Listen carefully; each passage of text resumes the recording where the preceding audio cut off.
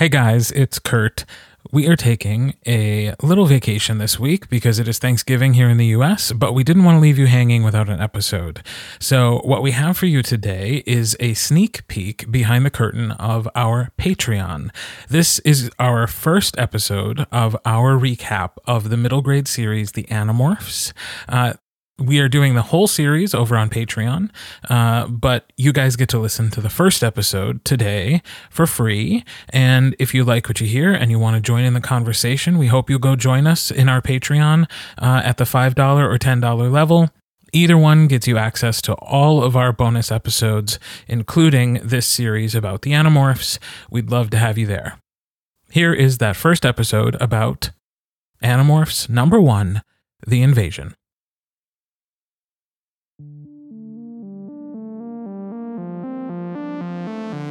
My name is Jake. That's my first name, obviously.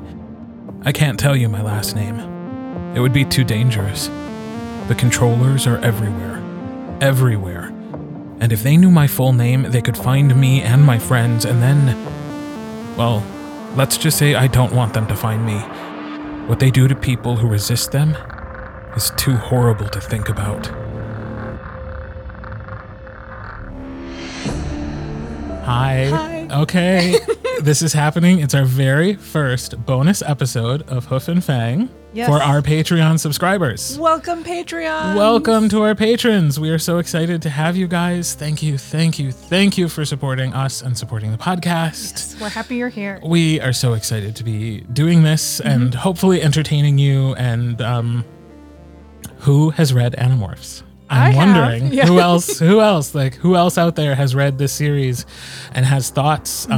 If you haven't already, we encourage you to jump in. Yeah. They're so short and sweet. These middle grade novels meant for kids that we are reading now as full ass grown adults. And they're so good. Like, they're so fun. I've gotten in the habit now, like when I'm reading them, I just start taking notes as I'm reading. So it's really organic and just like my thoughts at the time. Oh, good. Yeah. So some of these notes are just me being like, just picking on children. That's part of it, I guess. I'm loving that. I have been looking forward to this for literal months. Nice. Since we agreed we were going to do this and then took forever to start. I have been looking forward to talking to somebody who has read Animorphs about Animorphs. Yes. So, have we mentioned that we're doing the series Animorphs? You'll never guess what we're reading next. You never guess what's happening in the Hoof and Fang book club today. No, so this will be a series that will continue at least for a year because there's 54 books, and if we do one a week. Yeah. So we're in it, guys. Yeah. This is happening. Yeah. Just get used to it. Yeah. If you have never read the books, prepare thyself because my impression going back to them before we get started on anything specific is I cannot believe how sometimes graphic and sometimes serious and heartbreaking. Oh, man. Some of these stories are. Like, K.A. Applegate did not pull any punches, even though she was writing for a middle grade audience. Yeah. And I remember loving the series. I don't remember being so sad sometimes while reading. Yeah. Well, and I think too, like when we're kids, a lot of these things we're jerks. Yeah, we're jerks. So a lot of the stuff it doesn't hit in the tender spots because we're just calloused over little shits. But I think the author knew that the age group she was writing for, they're not dumb, right? She didn't feel compelled to talk down to her audience. Like you said, didn't pull any punches.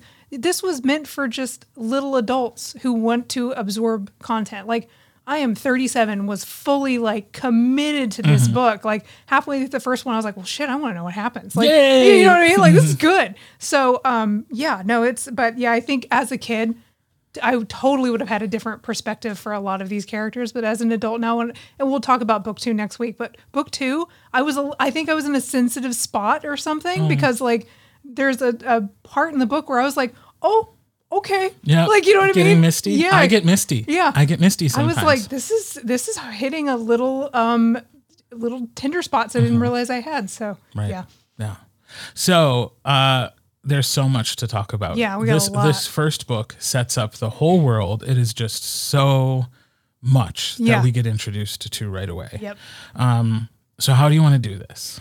Ooh, I don't know. Do you want me to do sort of like just the facts, ma'am? And then you can give your reactions. Do you want to take turns being the recapper? I guess let's have you do, because I didn't do any like recaps. This is literally just my brain thoughts reading the series. So I don't have any like recaps in front of me. I just have my notes. I'm ready to recap. Okay, cool. All right. So in the first book is titled The Invasion. Yep. We meet Jake. Jake is our POV character for this book. Yep. One of the things I love about the series is that it moves between the different members of the team. Yeah, I didn't know that until I picked up the second book. And I was like, oh, cool. Like you get everybody's perspective, which is great. Right. So we learn right away that Jake is telling a story to us, the readers, which is another thing I love. It's like, hey, I'm talking to you, and I'm going to tell you a story that's true. It happened, but I can't tell you my real name. I can't tell you where I live because they'll find us. Yeah. Who is they? I love it. Oh, that's so good. Yeah. So Jake is at the mall with his friend Marco, and they run into his cousin Rachel and their other friend Cassie. Yep. And then this kid at school that they sort of know, sort of a dweeb, his name is Tobias. And the five of them leave the mall and they are walking home through a construction site. And out of the sky lands a spaceship. Cool. Yes. Just like, love that. Like, and the reactions are so genuine. Like they didn't, I think the way she wrote them would be like how a group of kids would react to seeing that instead of them being like jumping to adventure right away. There's plenty of them that were like, why are we standing here? Right. Let's run. Yeah. So get the hell out of here. Yeah, that's a freaking spaceship. Let's go. Yeah. So yeah. So what happens is out of this spaceship comes a pretty gnarly looking dude. Yes. As somebody who wrote Centaur Shifter books, I thought that this would appeal to you. Yes, dude. Yes. I was like, I read the description and then I looked up art because I was like, I want to see what they look like. Like, I have an idea, but I want to see it. And like, super cool. Like, I loved the entire alien design. Like, the good guys and the bad guys are just super neat. I really like this person's brain and their imagination. But yeah. So, yes. So, the alien that we meet, his name is Prince Elfangor. And pronunciations are up to my imagination, guys. I was going to say, I didn't know how to pronounce it. I have listened to some of the audiobooks, but I didn't, I knew what these names were in my head since middle school. So even when they were saying something a little bit different, sorry, it's embedded. Yeah. So I'm going to say things like how I read them as a young person. So Prince Elfangor, who is an Andalite, who are these centaur-like creatures. They have the bottom half of a deer, so like not quite as strong or muscular as a horse, which if you think about it actually makes more sense for the human torso. There is a subgroup of centaurs that are deer and they're called like cevitars or something. So there are like, that's a whole species that exists, air quotes, everywhere in mythos. So when they said that, I was like, oh, cool. I pictured it immediately. Oh, yeah. And I just thought that was so cool. Yeah, it is very cool. Because like if you just think about the human torso and how it would fit on a horse, like that little torso would look so silly on that giant horse, you know? Yeah. But we don't ever like do them that way. Like the bodies are also very large to match the horse. So I thought like, okay, it's cool that it's like human body on a deer, a blue deer. He has blue fur. They have humanoid face, but no mouth. And in addition to the two eyes on the front of their face, they have two stalks that come out of the top of their head, and they have eyes there too. So cool. So they can be constantly looking around and seeing in all directions. And the piece de resistance is that they have a tail like a scorpion. With a blade at the end. Yeah. So these are fighters. Yeah. They are a warrior species, the Andalites, but they are also technologically advanced. Prince Elfangor comes out. His ship is clearly, it's really like a crash landing. His ship is fucked. Yeah. He's fucked. Like, things are not going great for this guy. Yeah. And he knows that he's not alone and somebody's coming. So he sees these kids. And the kids are like, okay, let's help this guy. Yeah. Right. Like, their compassion, their empathy is already present. They run to help him, and they learn about who he is and the fact that he is there to try to protect the Earth from a species called the Yeerks, who are little slug-like aliens that go in through your ear and wrap around your brain and take over your thoughts and your actions. So basically parasites that infect you, and then they are you. Yeah. Yeah. They take the wheel basically. So, and you're sitting in the back seat. And I think that's one of the things that makes terrifying? it, extra creepy is that you're cognizant of what's happening, but you can't do anything about it. Like you're watching this alien just take over your life and do crazy alien shit, and you're just trapped in your own subconscious. Yeah. Like, oof. Wasn't it? Yeah. Yeah. Talk about not pulling punches. Right. Yeah. So that we learn that the Yeerks are already on Earth, and that the Andalite ship that came to help fight the Yeerks was just destroyed. Yeah. Surprise attack, shot out of orbit. So Earth is fucked. Yeah. Except Everything's already in motion. Except Prince Elfangor makes a choice. He decides to give technology to these 5 young people so that they can help. I was going to say, like, not protect against, but like, because they're only 5 kids. Yeah. But they can sort of strike the Yeerks. They can stop them from advancing. Yeah. Is Like that fair to maybe say? like damage control in this area. Like that's kind of all they can really do. Right. So, but it's better than nothing, right? Like it's at least some type of barrier between humans and the Yeerks. Right.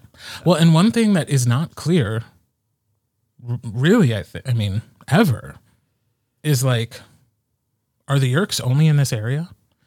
Do they not Like- expand on that? Like, okay. I guess we'll find Not out. for, Yeah. I mean, I can say definitively not for a while if Okay. they ever do. Okay. I don't have a recollection of that, but Okay. so my feeling has always been that like he went to this place because he knows that's where like Gotcha. the shit is going down. It's where things have started. Okay. It's where there's a lot of influence on Earth, whatever that might mean for the location. We don't know the location. Right. We get little hints here and there over time. So like, I suspect. Okay. But yeah, so these kids are going to try to like prevent the Yeerk Empire from taking over as quickly as they plan to, because the simple truth is space travel takes a long time. Yeah. And so the Andalites will eventually send reinforcements, but it could take years. Yeah. That's a question mark light years away. Mm-hmm. Right. So they're kind of on their own until then. Right. So he pulls this blue box, and out of the blue box is the technology that the Andalites have developed to be able to acquire an animal's DNA by touch. And once they acquire that DNA, they can morph into the animal. Yep. So they're told this is what it does. They touch the box. They feel a little, ooh, okay. Yeah. Like a little something, Yeah, yeah. you know, maybe it's just static electricity. And they're listening to this story, and the prince is like, you got to get out of here because there are these other ships coming in now. A couple of bug fighters, which is what they call the little like soldier ships of the Yeerk Empire. And then the dreaded Blade ship. The Blade ship is the ship of Visor 3. Visor 3, man. In the Yeerk Empire, Visors are like, I don't know, generals? Yeah, I was going to say generals is kind of the vibe I was getting. Yeah, like they're real powerful. There's like, I don't know if they said this in this book or if it's a future, but like there's a council that's like the uppity ups. And then like the Visors underneath that, and like based on their number, that's how powerful they are. Okay. So Visor 3 He's high up there. is real high up. Yeah. He is basically leading the invasion of Earth. Yeah. And the thing about Visor 3 is he is the only Yeerk who has ever captured an Andalite. He is the only Andalite controller. Controllers are what they call somebody with a Yeerk in their head. Yeah. He is the only Andalite controller. And this motherfucker, This guy is brutal, man. I mean, right off the bat, Yeah. he morphs into this giant alien creature and literally eats Prince Elfangor. Yeah. I remember being like, oh my God. Like, I was expecting like a fade to black kind of thing. No. No, everyone's on the trauma bus together. We're taking this ride. So yeah, these kids watch their new friend, their new cool alien friend who's like dying in front of them as Right. it is, being like, hey, this is what's going on. I know I'm laying this burden on you guys, your children. But then like this bigger, badder, scarier thing shows up, eats him. Yeah. Like shit. Right. Right. Like, and this is like in the first 3 chapters. yeah, this is like out the gate. Like she comes out swinging. So I was like, holy crap. Like this book is immediately interesting. So yeah. Yeah. Eats him. So the kids, they witness this. They leave. Jake wakes up the next morning and thinks, that has to be a dream. Yeah. There's no way. It's too insane. It had to be a dream. Group hallucination. Yeah. Something. Well, I mean, he hasn't even talked to anybody else yet. Yeah. So it's like, oh, that was a really weird dream I had. And then in through his window comes Tobias. No, that's not true. He just comes in through the house, right? I can't remember. Yeah, I think he just like knocks on the front door and his mom is like, your friend Tobias is here, and Tobias comes in. It's not a spoiler to say they go through a lot of windows as the series goes on. Right. Yeah, I was about to say that sounds right because of I'm 2 books in at this point. They're gonna coming in and out of a lot of windows, sneaking around their parents.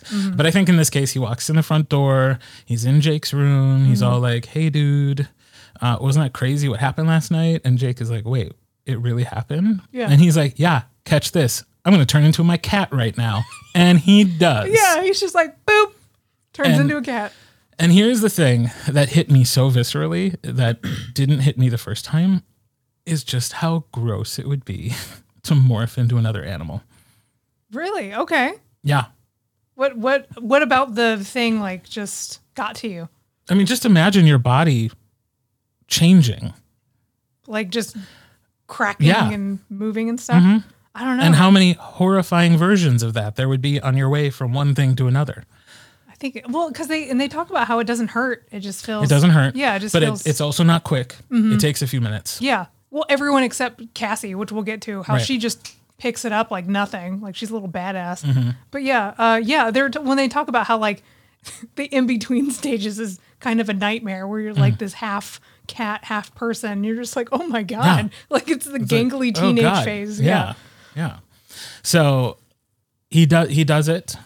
We learn that just like Prince Elfangor was able to talk to them using thought speak, because they don't have mouths, that species. Right. When Tobias morphs, he can use thought speak. He can talk directly into Jake's mind. Yeah. And so it's real. Like, oh shit, it's real. Yeah. So now they need to have a conference. We need to have a conflab. Yeah. Yeah. So they go to Cassie's barn. Cassie's parents, this is important, are both veterinarians. Her dad runs a rescue clinic out of their barn, and her mom works at a local zoo called the Gardens. Zoo / like amusement park, it sounds like. Yeah. Sort of like a Busch Gardens is what I'm assuming they're sort of referring to in the real world. So they meet at the barn because it's private enough. The parents aren't going to bug them. And what happened while they're in this meeting, like a police officer shows up and is like, "Hey, there were some kids setting off some fireworks in the construction site. Yeah. You wouldn't happen to know anything about that, would you?" And like everyone is like, no. Right. Except for Marco, who's like shitting a brick. That Right. poor kid.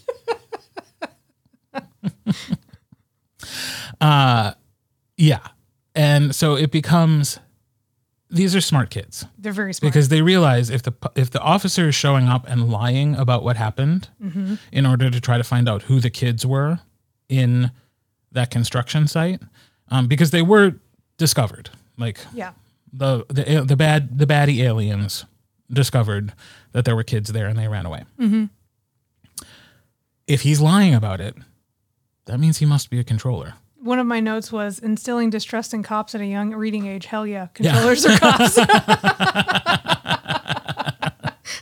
Yes. Very true. Come through. Like, just, question people. If people's trust your instincts. If somebody seems shady, probably are. Right. Kind of thing. So Yes. I was just like, that was, I closed it, made the note real fast. I was like, I like that. So. Yeah. So what they decide to do is they're like, okay, well, it's hard to, there's just so much that happens. Yeah. All right. So they're like, oh crap, it's the police. We can't just go to the cops because with what we know, because you never like the cops could be controllers, a reporter could be a controller, the federal government, like you just don't know how far up it's gone. Yeah. So what they're going to try to do is, I guess, like play it cool for a little while. Yeah, they're trying to figure it out. They're trying to figure out like how they're going to chase down how far is gone, who's what, because at this point, like, who can you trust? At this point, all they have is each other and who they assume would be safe, which turns out it hits literally closer to home than they thought. So, it doesn't really kick off until I think the hint that Jake's brother Tom is probably influenced by a controller. So I think that's kind of what sets off the next chain of reaction is when I forgot who brings it up exactly when they're like, hey, like we think it's Tom. And he I think it's Marco. I think he punches him or something. Yeah. Because Tom comes home and he starts asking the same questions about the kids in the construction site and the fireworks. And that's when Marco's like, dude, your brother's a controller. Yeah. Which, of course, Jake doesn't want to believe. Right. Understandably so. So what they're going to do, Tom is a part of this group called The Sharing, which is like a youth group. Yeah. I guess. I thought that name was super. I was like, that name alone is sketchy as hell. Going to The Sharing? No, you're going to take me out into the woods. Like, I'm not going. Oh, yeah. Yeah, literally. exactly. So he's a part of this group. We come to learn that like he used to be a really successful and popular basketball player at high school. And over the last year, he has dropped off, quit the team, has totally devoted his life to this youth group called The Sharing. Yeah. So like all signs point to this dude has a slug in his head. Yeah. And like The Sharing must have something to do with it. So they're invited to this sharing night at the beach. Yeah. Which is, of course, supposed to be like a recruitment thing, like, which is the thing real youth groups do. They're like, oh, we're throwing a party. Just like, come on, we're just hanging out. It's just cool. And then at the end, they're all like, have you accepted Jesus as your Lord and Savior? Sneak in right at the end. Right, yeah. It was like, in the middle of like soda and s'mores. In comes the salvation. Jesus, yeah. So they're going to spy on this event, and they decide that Jake is going to acquire his dog, Homer. And he's going to morph into Homer. Yeah. And he is going to then spy on this group. Yeah. And this is when we get our first real taste of what it's like to morph. Because it's the first time we are inside the head of one of these characters who's morphing, and we get the experience of being a dog. I love that. Like the whole, who doesn't love dogs anyway? But being able to live that, like everything's exciting. And I think Jake even talks about how he's like, I'm just happy. Like I don't really have a very broad range of emotions. I'm either not happy right now or super happy. Like that's kind of it. And just the smells and like I like how the author has where it's still Jake. He still knows it's him, but it's through the like personality or instincts of this dog. So like watching that play out was really fun because I do similar things in like the Relic where it's like they're themselves, but also their dinosaur selves. But yeah, just I want to be a dog so bad. Just happy and everything's great and everyone's your best friend. And it just, that whole part was so good. I really liked it. I agree. Yeah. Can you imagine how much fun it would be to play with your own dog as your dog? Yeah. Oh, so fun. I'd love it. I mean, after they would get, mad because they'd see another dog and be like, hey, you'd be like, no, we're friends. They'd be like, okay. Like, no, I smell like you. Yeah. So I'm you. We're best friends. And they'd be like, yeah. Yeah. So he does the spying. We learn, yes, in fact, The Sharing is a front for the Yerks. Right. And not only is Tom a controller, so is their assistant principal, Chapman. Yep. Who will be a recurring character in the series. Yes. So Chapman is, he's in their school, so like he is recruiting for the Yerks. So they are in real danger of being turned into controllers. Like even at their age, where they are in life, they could be controllers. Yeah. Which, isn't it interesting to think that, like, how did Elfangor know they weren't controllers? I don't know. Like, it's real lucky that, and I think part of it is that they were very young, and you might assume that, like, kids this young wouldn't be as strategic Yeah, what would be the point? Like, Right. you can't really do much as a kid. Right. So. Like the Yeerks would just be like going through the routine of going to school every day and like how would that be helpful to anybody? Right. So I'm thinking that was part of his logic, but like got real lucky Yeah. that none of these 5 kids had a Yeerk in their Well, head. and I wonder if they'd be able to sense it somehow. Like, Nope. No? Oh, okay. Because I was thinking maybe when he did the like telepath kind of thing. Nope. It's not telepathy. It's just thought speak. Ah, okay. Okay. Yeah. Fair. Yeah. Cannot read minds. Okay. So while they're at the beach, they're sort of like apprehended because they're like, I mean, they're a group of like kids who, like a group of kids was at the construction site. Now there's this group of kids who's hanging around the shearing and like spying on them and blah, blah, blah. So the Yeerks sort of put 2 and 2 together and they end up nabbing Cassie. Sorry. Yeah. They end up nabbing Cassie. And so now she has been taken in by the police. Yes. Is it a coincidence that she is the only black kid in the group? I was going to say something and I didn't know if it would be. Yeah. No, yeah. Starting to see a pattern here. Right? Yeah. K.A. Applegate may have been ahead of her time. She's like, put 2 and 2 together, kids. Interesting. Yeah. We sort of skipped over the part where they at some point are like, well, if we're going to be fighting the Yeerks, we're going to need some firepower. Yeah. And that was a fun scene. This is where Cassie's mom working for the Gardens becomes important because, long story short, they sneak in and they acquire some crazy powerful morphs. Yeah. So Jake ends up in a cage with tigers. Yep.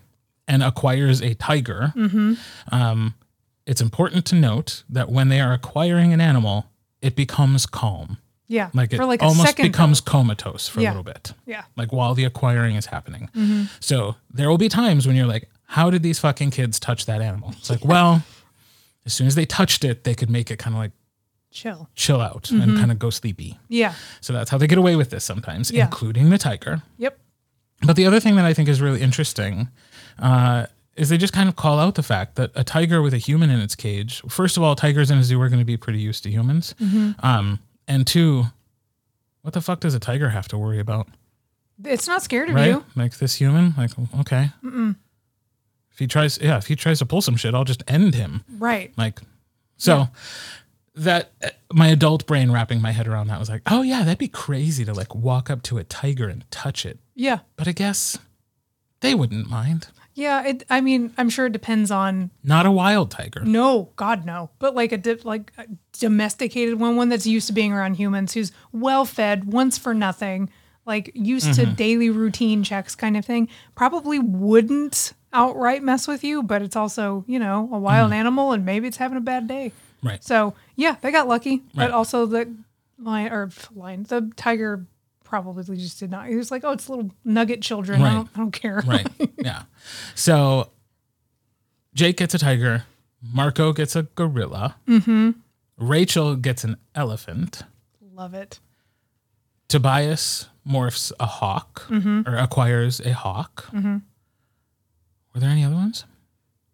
Is Cassie with them at that point? I can't remember. I know she is she's with them. Yeah, but she acquired a horse, and I think Right. she stuck with that one because that was the one she can slip in and out of like really easy. Sure. So, And she had done that at home. Yeah. Like one of her, and she had been running around. So that was, Yeah. she was enjoying it. yeah, Because as you said, Cassie, it turns out, is just like a natural great at at it. morphing. Yeah, figured out how to morph with clothes before everyone else. She's like, this isn't hard. Like Right. just. I was like, she's Right. my favorite. She's Yeah. just cool.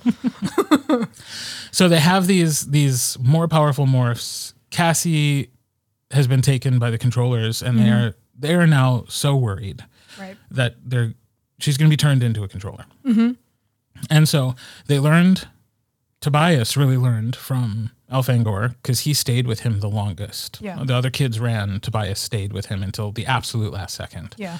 And so Tobias knows that there is something called a Yeerk pool, because the way the Yeerks eat is they have to swim around in this goo and absorb Candrana rays, which are like rays from their sun. Yeah. So it's like a Superman situation. Yeah. Where, like, but in like a goopy bug slime Right. thing. Yeah. So they've built these Yeerk pools clearly somewhere nearby because the controllers will have to go to this pool every 3 days in order for the Yerk to crawl out of their head, swim around in the pool for a little while, and crawl back in their head. Yeah.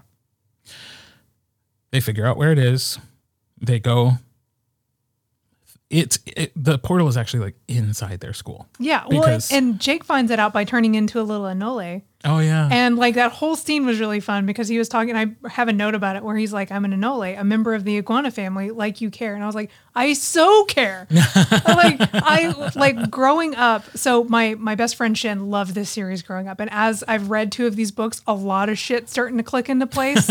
Like she was obsessed with Anoles, and there's a ton of them in Texas. Okay. And so she would pick them up and she would flip them over on their bellies because it makes them like go limp. Oh. And so she would pick them up, flip them over, and just be holding these little Anoles. Like when we were kids, that was like her favorite thing. She was trying to acquire those Yeah, Anoles. she was like desperately trying to. And her favorite animal was a red-tailed hawk, which is like, I was talking to her this morning about it, and I was like, do you know how much of your personality I'm figuring out reading these books? Like, I've known you for a long time, and I did not realize that so much of this came from the series. But yeah, he like morphs into this tiny little lizard, runs around, eats a spider, and it's like, that's brought up like, twice. Oh, shit. Yeah, he eats it and was like, oh, and he was like, he could feel it kicking around in his stomach and stuff, and I was like, yeah. Really just talk, because again, those animal instincts, Yeah. like they have to learn to manage those instincts Yeah. because otherwise they'll take over. Right. Which is what happens in the case of him and eating this bug, because hunger is such a strong driving force Yeah. for not only this morph, but a lot of morphs in the future. Yeah, that's a reoccurring thing, which is super cool. So he has a moment where he totally panics and loses control of the body and is like scampering around and not going anywhere where he's supposed to, almost gets stepped on, and then eats a spider as a cherry on top kind of thing. So that whole sequence was really fun of him trying to steer him back into Chapman's office and then figuring out what he needs to. But yeah, that whole part was super fun. And it's especially important to keep control of the animal brain because what we know and what they know, but we haven't talked about yet, is that this technology has a limit. Yes. You can morph into another animal for 2 Earth hours. Yes. But if you stay there longer, you can't morph back. So losing yourself to the animal brain could be really dangerous. Yeah, real bad. And that's... even in this first book, they make those stakes clear that like you just might not have control. So like you need to be ready to take control of that brain, those instincts, and like overcome them with your rational human thought. Yeah. So so because of that spy mission, when he's the lizard, the little iguana, they find out the entrance to the Yerk pool, one of them is actually in their school. They're able to get there. They have their big, powerful morphs. Strongly recommend you go read the scene. It's really cool. Yeah, Lots of stuff happen. Yeah. Long story short, Jake is going in. He knows they want to save Cassie. He also wants to save his brother. So he knows there's going to be this point where the Yerk is out of his brother's head. And one of 2 things could happen.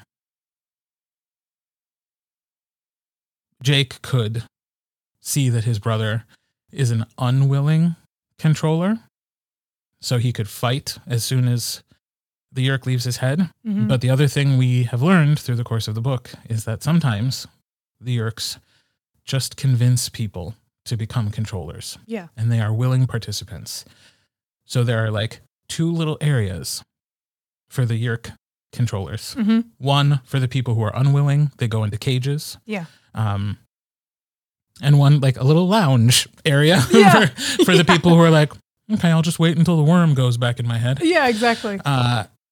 And so it's really important to him to discover that Tom is not willing. Yeah. And he does learn that. Tom starts yelling as soon as the Yerk's out of his head. He wants to get away. Yeah. We've gone into so much detail, and we'll do that, I think, in the future, about the Hork Bajir, who are another species, who are very strong and powerful. There's a reason Tom can't just get away. No, Tom is stuck. The Yerks have foot soldiers. They're very strong. Right. But throughout the course of this battle, really, they are able to free some people out of cages and start running. And ultimately, they are able to get Cassie out. Yes. So they get Cassie out. They get one other human out. Everybody else is captured. Yeah. They are all sort of like split up and going in their own directions. Mm-hmm. And so it was semi-successful. Yeah. At least we know that Tom's not a willing controller, that like he is fighting. He wants to be saved. Mm-hmm. They got Cassie. But they've also sort of exposed themselves now. Right. So now the Yeerks and Visser 3 are fully aware that they've got people now who know what's going on, who know where their pool is, and who will potentially mess up for like future plans. Right. And I kind of, while it sucks because I'm sure these kids wanted to save everyone, it felt way more realistic that these kids like winged it basically and were able to save 2 people out of, I don't know if they go into how much detail, but it seemed like a lot of people were in there. So they went in with like a half morphed plan and they were able to save 2 people, but everyone else not so much. Right. So, it almost feels like they inadvertently did more damage than good, kind of like, cause I mean, they're kids. They're like, we have to save everyone instead of being like, well, we've got to really think about this strategically. Yeah, exactly. Yeah. So, but yeah, it was very bittersweet. They saved Cassie, but it was still very heavy and heartbreaking at the very end of it that they weren't able to save Tom. You know, Tom goes right back to being a slug brain. And yet Tom doesn't know anything. Right. Whereas if they had gotten inside Cassie's head, they would know 5 humans have the power to morph. These are who they are. Yep. Go get them. So like it was super crucial that they got Cassie out because if any of them ever gets infested, that's it for all of them. Yeah. Like there's no end game there. Yeah. Because the Yeerk will have their memories and their knowledge. So it's the next day. This is so hard to even talk about. Yeah. There's so much tragedy right in this very first book. Yeah. Everybody got out. It just took Tobias a little bit longer. Yeah. So he arrives in his hawk morph and we discover he was there for more than 2 hours. Yep. He is trapped as a hawk. Yeah. My last note is, oh no, Tobias. Because I really, really started liking that kid. Like he's funny.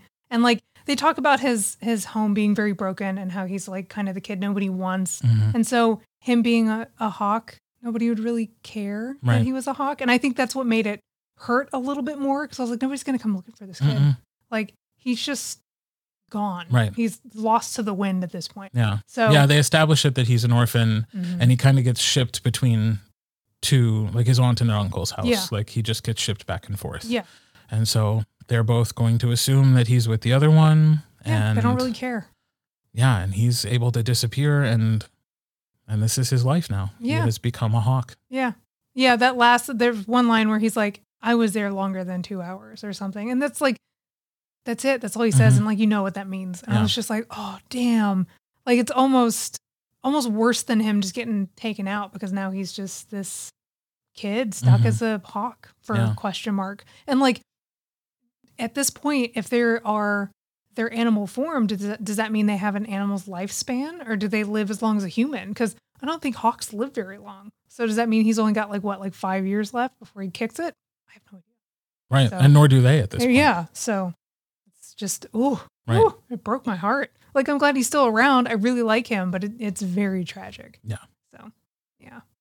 And so that was the middle grade novel. Yeah, right. The Invasion, book 1 of the Animorphs. Yeah. So yeah. It's heavy. So that's what I was talking about when I was like, wow, I can't believe this all, like I was reading this in middle school. And was obviously into it. Yeah. But looking back on it with adult eyes, it's like, wow. It's a lot, These man. kids are they go through a lot in book 1. Yeah. And there's 54 books. Yeah. Well, and we'll talk more about book 2 next week, but like in book 2, there's some heavy themes that book 2 is the one that kind of got to me a little bit more because it's certain things come up and I was like, oh, like I feel deeply for these kids just like just doing their best. You know what I mean? So. Well, and one thing we didn't talk a lot about, which I think is okay for this first episode, is like, we'll certainly get to know each of them more and then more about their backstories and their families. Yeah. And like we learned some of that in book 1, but really we learned more about them as they each get their own book. And so I think the appropriate time to talk about each character is in their book. What we know about Jake at this point is like he's a generally well-liked guy at school, like probably the popular kid. Yeah. And he also sort of emerges as like the leader of this group. I was going to say he was definitely the like Leonardo of the group. You know what I mean? Like he kind of like took charge. He thinks about things a little bit more rationally than I think the other kids. Isn't prone to full panic, and also doesn't brush it off as like a fun kind of thing. Like he's the nice, even tone kid, right? Who can kind of reel everybody in and get people to stand behind him to formulate a plan. So yeah, he's the, I would say the not unintentional but unspoken leader, I guess. Right. So yeah.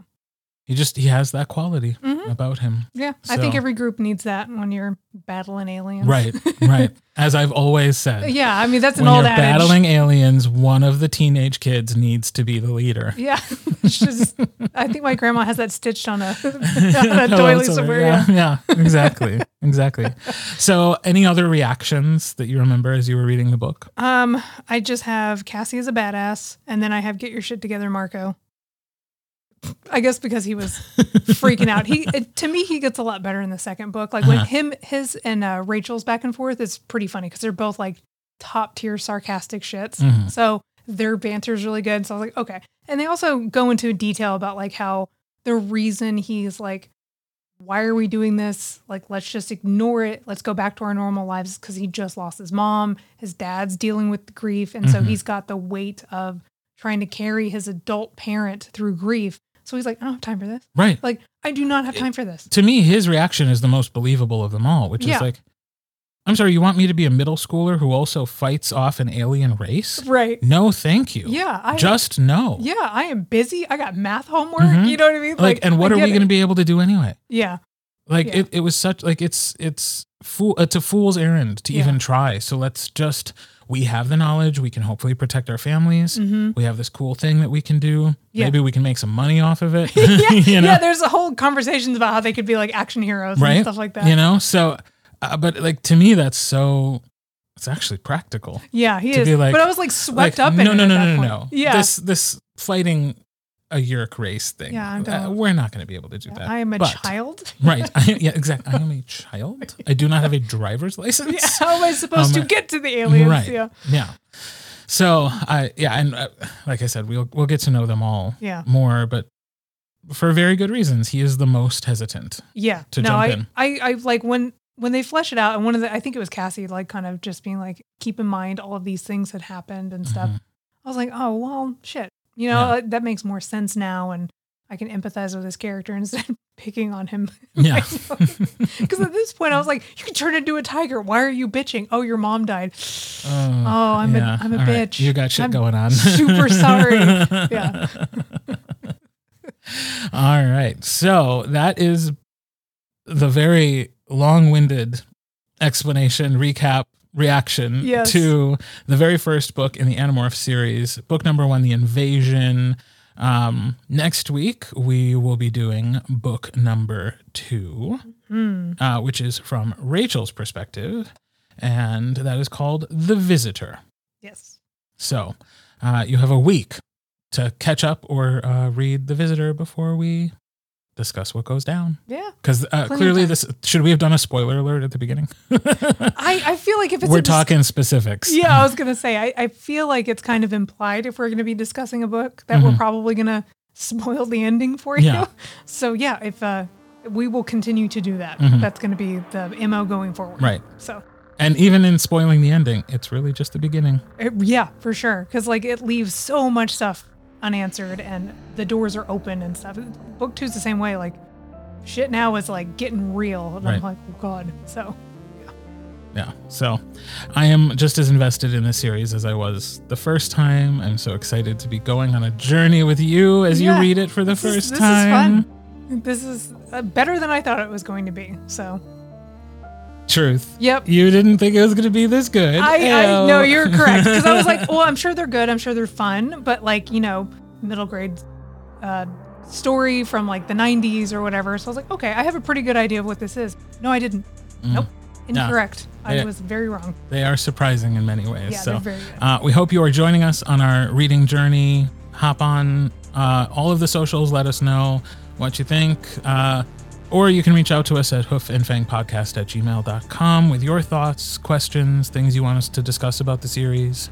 We're going book by book, and we will talk to you next week.